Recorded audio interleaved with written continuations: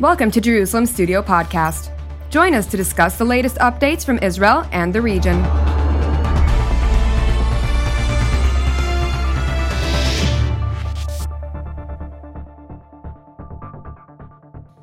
Shalom and welcome to Jerusalem Studio. While most eyes have been on Afghanistan lately, it is her neighbor to the west which concerns Israel on several fronts. The nuclear project, the military presence in Syria by its own Quds force, as well as proxies and militias, its precision munitions supplied to Hezbollah in Lebanon, and the maritime blows it absorbs and tries to land. This was a major topic in Prime Minister Naftali Bennett's meeting with President Joe Biden last week, as Israel is trying to shore up a global coalition against Iranian action. How successful is it so far? To further analyze this topic, we're joined from Central Israel by Ambassador Dani Ayalon, who is co-host of TV7's Middle East Review and Israel's former ambassador to the United States and deputy foreign minister, as well as a lecturer at NYU. Thank you for joining us, sir. My pleasure, Jonathan.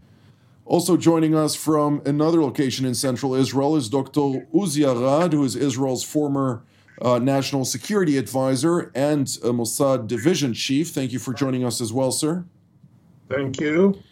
And with me here in the studio is our TV7 analyst and host of TV7's Watchmen Talk, Mr. Amir Oren. Amir, give us a broader understanding of the current situation in which Israel is proactively trying to garner international support, at least recognition of the need to act from the international community. How is this going for Israel at this stage? So while our two distinguished panel members are from Central Israel, Israel is not central to this effort. And Prime Minister Bennett was sober enough to recognize that when he met with President Biden, and he noted that only American leadership can make this anti-Iranian coalition fruitful and effective. Israel on its own will not be powerful enough to block the Iranian nuclear project, and it will be too costly for Israel if it decided that the time is opportune to strike on its own. And therefore, the conclusion, which is not original, it goes back at least to Prime Minister Sharon's time, almost 20 years ago, is that Israel has a stake in convincing the European powers and the United States and perhaps other powers. We know that China and Russia, of course, are part of the group which negotiated with Iran and finalized the 2015 Joint Comprehensive Plan of Action. At the same time, Israel is signaling that if it does not get its wish diplomatically, it will act in another fashion. And Biden went halfway towards Bennett. In the conversation, he didn't threaten Iran. He only said that if diplomacy fails, and it is diplomacy first, then he will consider other options. He will not undertake necessarily a military option. It is not all options on the table, as was the cliche. He will consider other options. The cliche stated repeatedly by his previous boss, of course, as vice president of Barack Obama, and something that consequently was also adopted by the Trump administration, but it seems like the United States is quite reluctant, at this stage at least, to emphasize that all options are on the table. Why is that, Ambassador Ayalon, and what do you read into the current situation in Washington from a perspective of a diplomat, if you will, at a stage when the Iranians are quite reluctant, if at all willing, to re-enter into negotiations at this stage in Vienna? Well, I do agree with Amir Oren that there's no appetite in Washington to start any other approach vis-a-vis Iran other than the political one, which is right now the one reigns supreme. However, I would say in light or in the face of the Iranians' intransigence and brinkmanship, the United States may have to soon reconsider. And I believe that what we saw in Washington it's not important to judge what Biden said on the face of it, but in relation to what has been the formal and official or announced policy of the United States vis-a-vis Iran until now. Until now, Biden and his administration, Blinken and all the other guys, said that the only option is the political one. It's the first time that we hear now Biden saying categorically that Iran will never have nuclear capabilities, number one. And secondly, he alludes now to other options, which again, it is not definite yet, but it is a slight movement towards more deterrence on Iran. And perhaps the idea is to gain more cards vis-a-vis Iran on the negotiation, which may or may not start soon in Vienna. We also have to remember, Jonathan, that the only time that the Iranians voluntarily suspended their illegal nuclear project was in 2003, after the invasion of the United States to its neighboring Iraq. They suspected or feared that they might be next, and that shows that there is quite a rationality in Tehran whereby the Ayatollahs do fear a military option, and they can be deterred if we play, the Western world plays its cards right. Which brings a question to mind with regard to the military buildup. Right now, of course, following a global posture review that was conducted by the United States State Department as well as by the Pentagon with regard to the allocation of finance and, of course, placement of troops as part of this great power competition between the United States and China. Is the United States at this stage really able or interested, for that matter, to prioritize a certain buildup of troops that would deter Iran enough in order to ensure that it does not pursue the nuclear project to the direction of course, weaponizing it? Dr. Arad, how do you see that? And if the United States does not do so, where do we head from here? Well, adding to what has been said thus far, I would point out to the following things. The Israeli Prime Minister and his people reiterated their strategic conviction that what is required to stop the Iranian progress to nuclear weapons is pressure, economic pressure, combined with a credible threat of military action. That formula, by the way, has been in place for almost 20 years. And indeed, it had proven its validity, because the only time that the Iranians came to the negotiating table willing to halt certain of their activities was when the pressure of sanctions was severe and when it seemed as if there was the possibility of either an Israeli or possibly even American military strike. That remains an issue, and that is what Bennett is expecting to generate so as to indeed make Iran not advance toward nuclear weapons. But let us concentrate on the party which is central to the whole exercise, and that is Iran. Because there could be two possibilities there. One is that Iran is still in the same mold or same frame of mind, which suggests that they are not decided now about the need to get nuclear weapons militarily soon. And they are open-minded, therefore, in order to reduce the penalty that they're paying by the sanctions, and in order to obtain other, possibly foreign goals, to negotiate what would give them still the option, or possibly to progress even further, without actually making a dash for nuclear weapons. But what we have to take into consideration, that there may be some point, and we might be already there, that the Iranians, irrespective of what will be said and done by the other side, would decide that the time has come for them to materialize what they always wanted, to obtain nuclear weapons.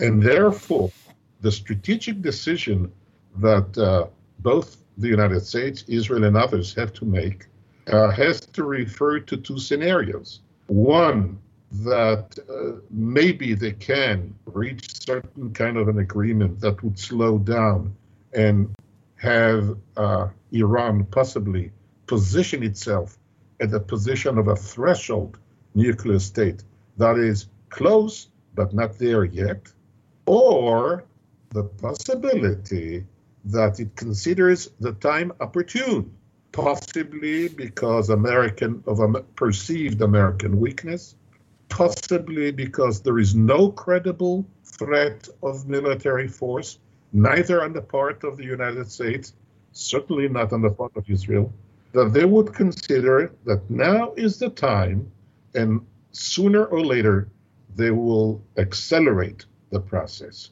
Should that happen, then it would throw all of us onto the horns of a dilemma what to do. And it is that contingency that I suspect was also discussed between the American president and Israel's prime minister. Indeed. Mr. Oren, of course, Israel is also deterred from the fact that there are hundreds of thousands of rockets pointed at it from its northern front. Any contingency plan, which would, of course, entail this credible military threat that everybody is talking about, would have its dire consequences, and there will need to be taken several actions as part of this package deal, which would quite simply destabilize the entire region, something that neither the Chinese nor the Russians are keen of seeing materialize, and therefore there's some kind of leverage on those two countries. However, to what degree are those two countries involved or proactively involved in convincing the Iranians that taking this route of a nuclear weapon is not in their interest and should not happen regardless of their future aspirations? So right now, Iran is only a sideshow with all eyes on Afghanistan and the aftermath of the American withdrawal from Kabul. And it remains to be seen whether American prestige will really suffer, as seems right now, but may change over the next several months, because force presence is not an asset, it's a burden. And curiously enough, it was the Russians, or earlier the Soviets, who warned the Americans that this is what is going to happen in Afghanistan, because they have been there for 10 years and left licking their wounds. And the fact that the Americans are no longer there, but they have offshore power, they can strike via drones, missiles, aircraft carriers, means that they still have assets without being vulnerable to terrorist attacks. So the balance is not clear yet. It is not certain that China or Russia will still celebrate the American withdrawal a few months from now. But for the Americans, Biden is reluctant to threaten with an empty gun. He knows that such a threat, as Uzi Arad said, will not be credible. The Iranians are not going to believe that the United States will endanger the safety of the Persian Gulf, not only the Levant. You mentioned Lebanon and the missiles there, and Israel, and perhaps Hamas joining there. But the Iranians are going to retaliate against Saudi Arabia and Kuwait and the UAE. And the Sixth Fleet, for that matter? No, the Fifth Fleet in Bahrain, or the Sixth Fleet. Yes, but this is bilateral. This is the United States versus Iran. And the United States, of course, is much more powerful. It can obliterate Iran. It will not do it because there are 80 plus million Iranians, civilians. But the soft underbelly of the Americans are the allies, the vulnerable oil kingdoms and sheikdoms and what have you. And the Iranians will obviously choose a scorched earth policy. And the Americans have no desire to see that. Also, Iran is far down the list of their priority problems.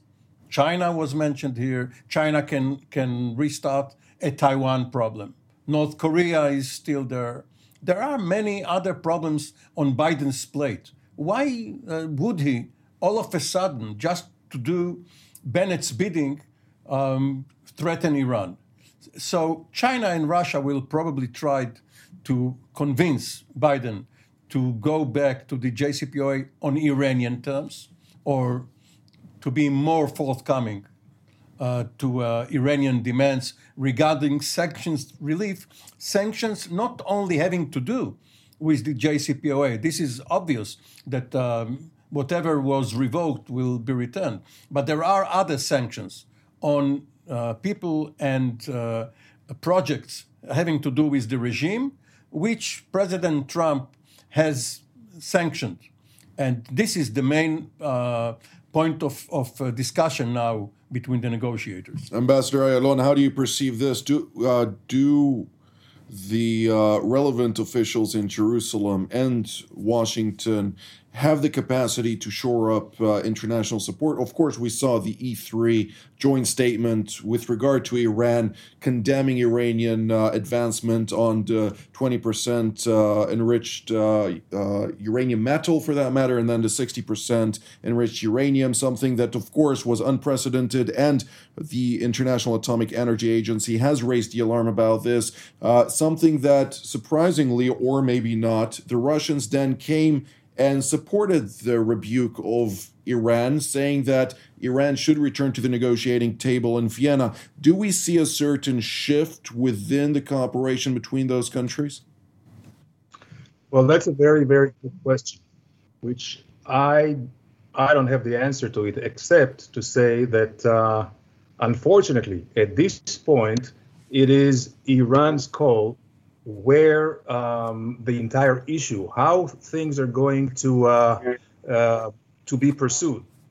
And if Iran will continue to play a very intransigent game, then I believe it will be much easier for the United States and Israel to bring on board the European three in terms of the sanctions and maybe other measures, and maybe even Russia. China is a wild card because I believe that they have other interests in mind, and the economic one, of course, their global ambition with the road and belt project, and the backing that they have given the Iranians morally, politically, and financially with the $400 billion deals for the next 25 years is something that may encourage the Iranians to really back on this support from and try to really defy the entire world. So I would say that this may be a gross miscalculation by Iran. So to sum it up, I would say if Iran will continue to play its game as it is now, which is either to be in a capacity to break through quickly enough to nuclear capabilities, or becoming a threshold nuclear country, as Uzi Arad mentioned, I think this would give the political weapons to the United States and to Israel to shore up very, very strict sanctions on Iran, which we have not seen really all of them implemented yet. There's still in the arsenal few more things that can be imposed on Iran, which may have them reconsider and maybe go back to the talks in Vienna. And of course, going back to the JCPOA on Iranian's term, I think would be unacceptable because they have made such a progress since, in the last 3 years. So in order to bring back, so to speak, the horses into the barn, they will have to ship all the excess uranium, whether to Russia or anything else, and dismantle the, all the centrifuges, few more things.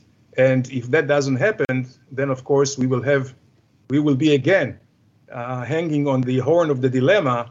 But I think that there's some recourse that still Iran can be threatened, and that would mean the entire international community minus China.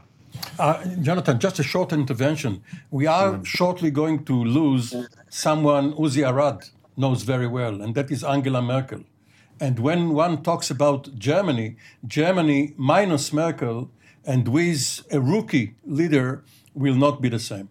Well, time will tell, of course, but with that, I'd like to ask Dr. Arad about something specific. Israel, of course, is very vocal about the fact, as also Mr. Oren has stated at the beginning of the program, that the Iranian nuclear quest is not an Israeli problem. It is a global problem, a regional problem, and only then is it an Israeli problem, something that is vocally stated also by Israeli Defense Minister Benny Gantz, by the incumbent Prime Minister also Naftali Bennett, and it's not a new statement. Of course, the question is, do those global powers realize that this is a global problem, or is this something that they're treating as a regional issue that needs to be solved as part of a global equation?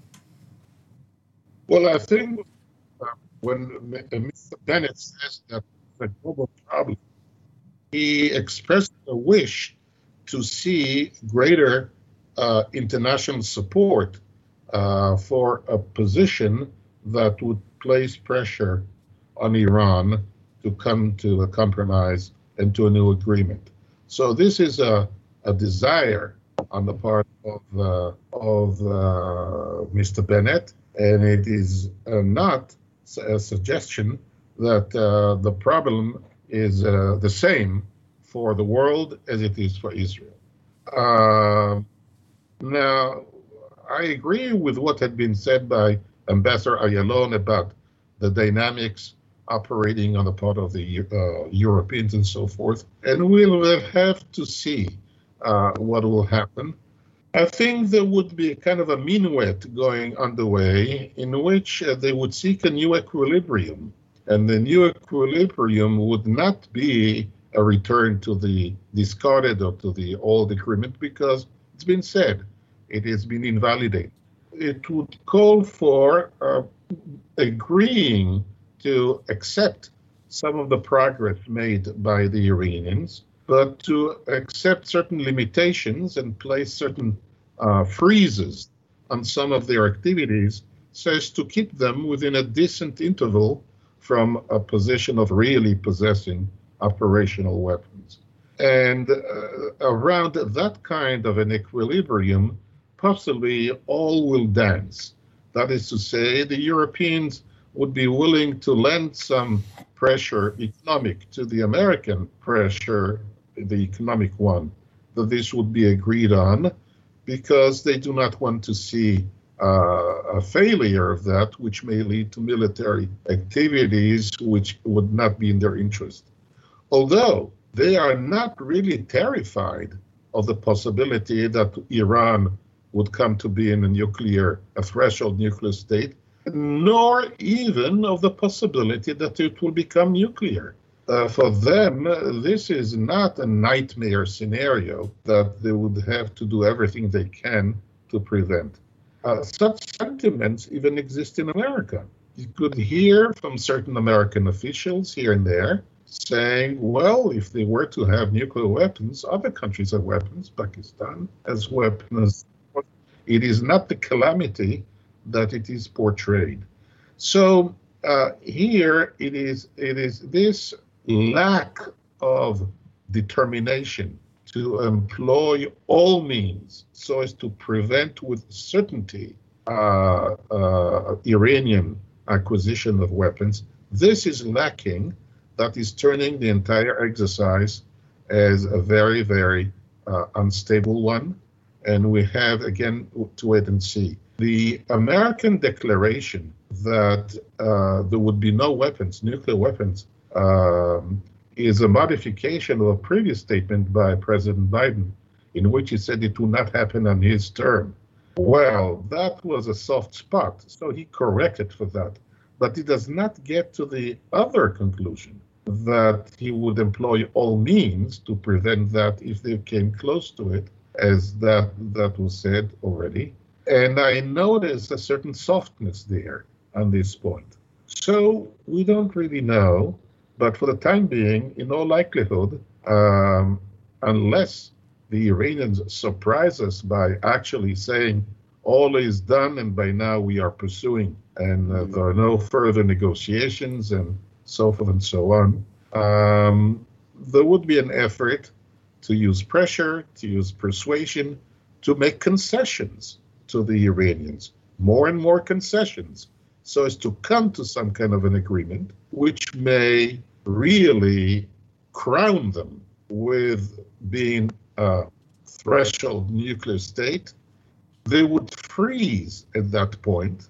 It will look as if the progress had been arrested, but in truth, the very proximity of that point to the real acquisition of weapons is so close that it would be a very tense condition. And at each point in the future, there would be fear that there would be a dash and a breakout, and that fear would be destabilizing by itself. Indeed. Well, of course, tomorrow night is going to be the broadcast of TV7's Watchmen Talk with you, Amir. You had a quite interesting conversation, 2 excerpts of which were discussing also the Iranian question and the Pakistani question with regard to nuclear weapons with former Prime Minister Ehud Barak. With that being said, we have run out of time, so unfortunately we'll have to have this conversation for another evening of Jerusalem Studio. But with that, thank you very much, Dr. Arad, Ambassador Ayalon, for being part of today's panel. I'd like also to thank Mr. Amir Oren and to thank our viewers as well, and we will see you next time.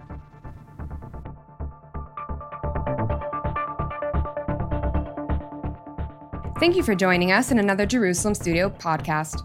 For more content on Israel and its region, we invite you to visit our website at tv7israelnews.com and follow us on social media.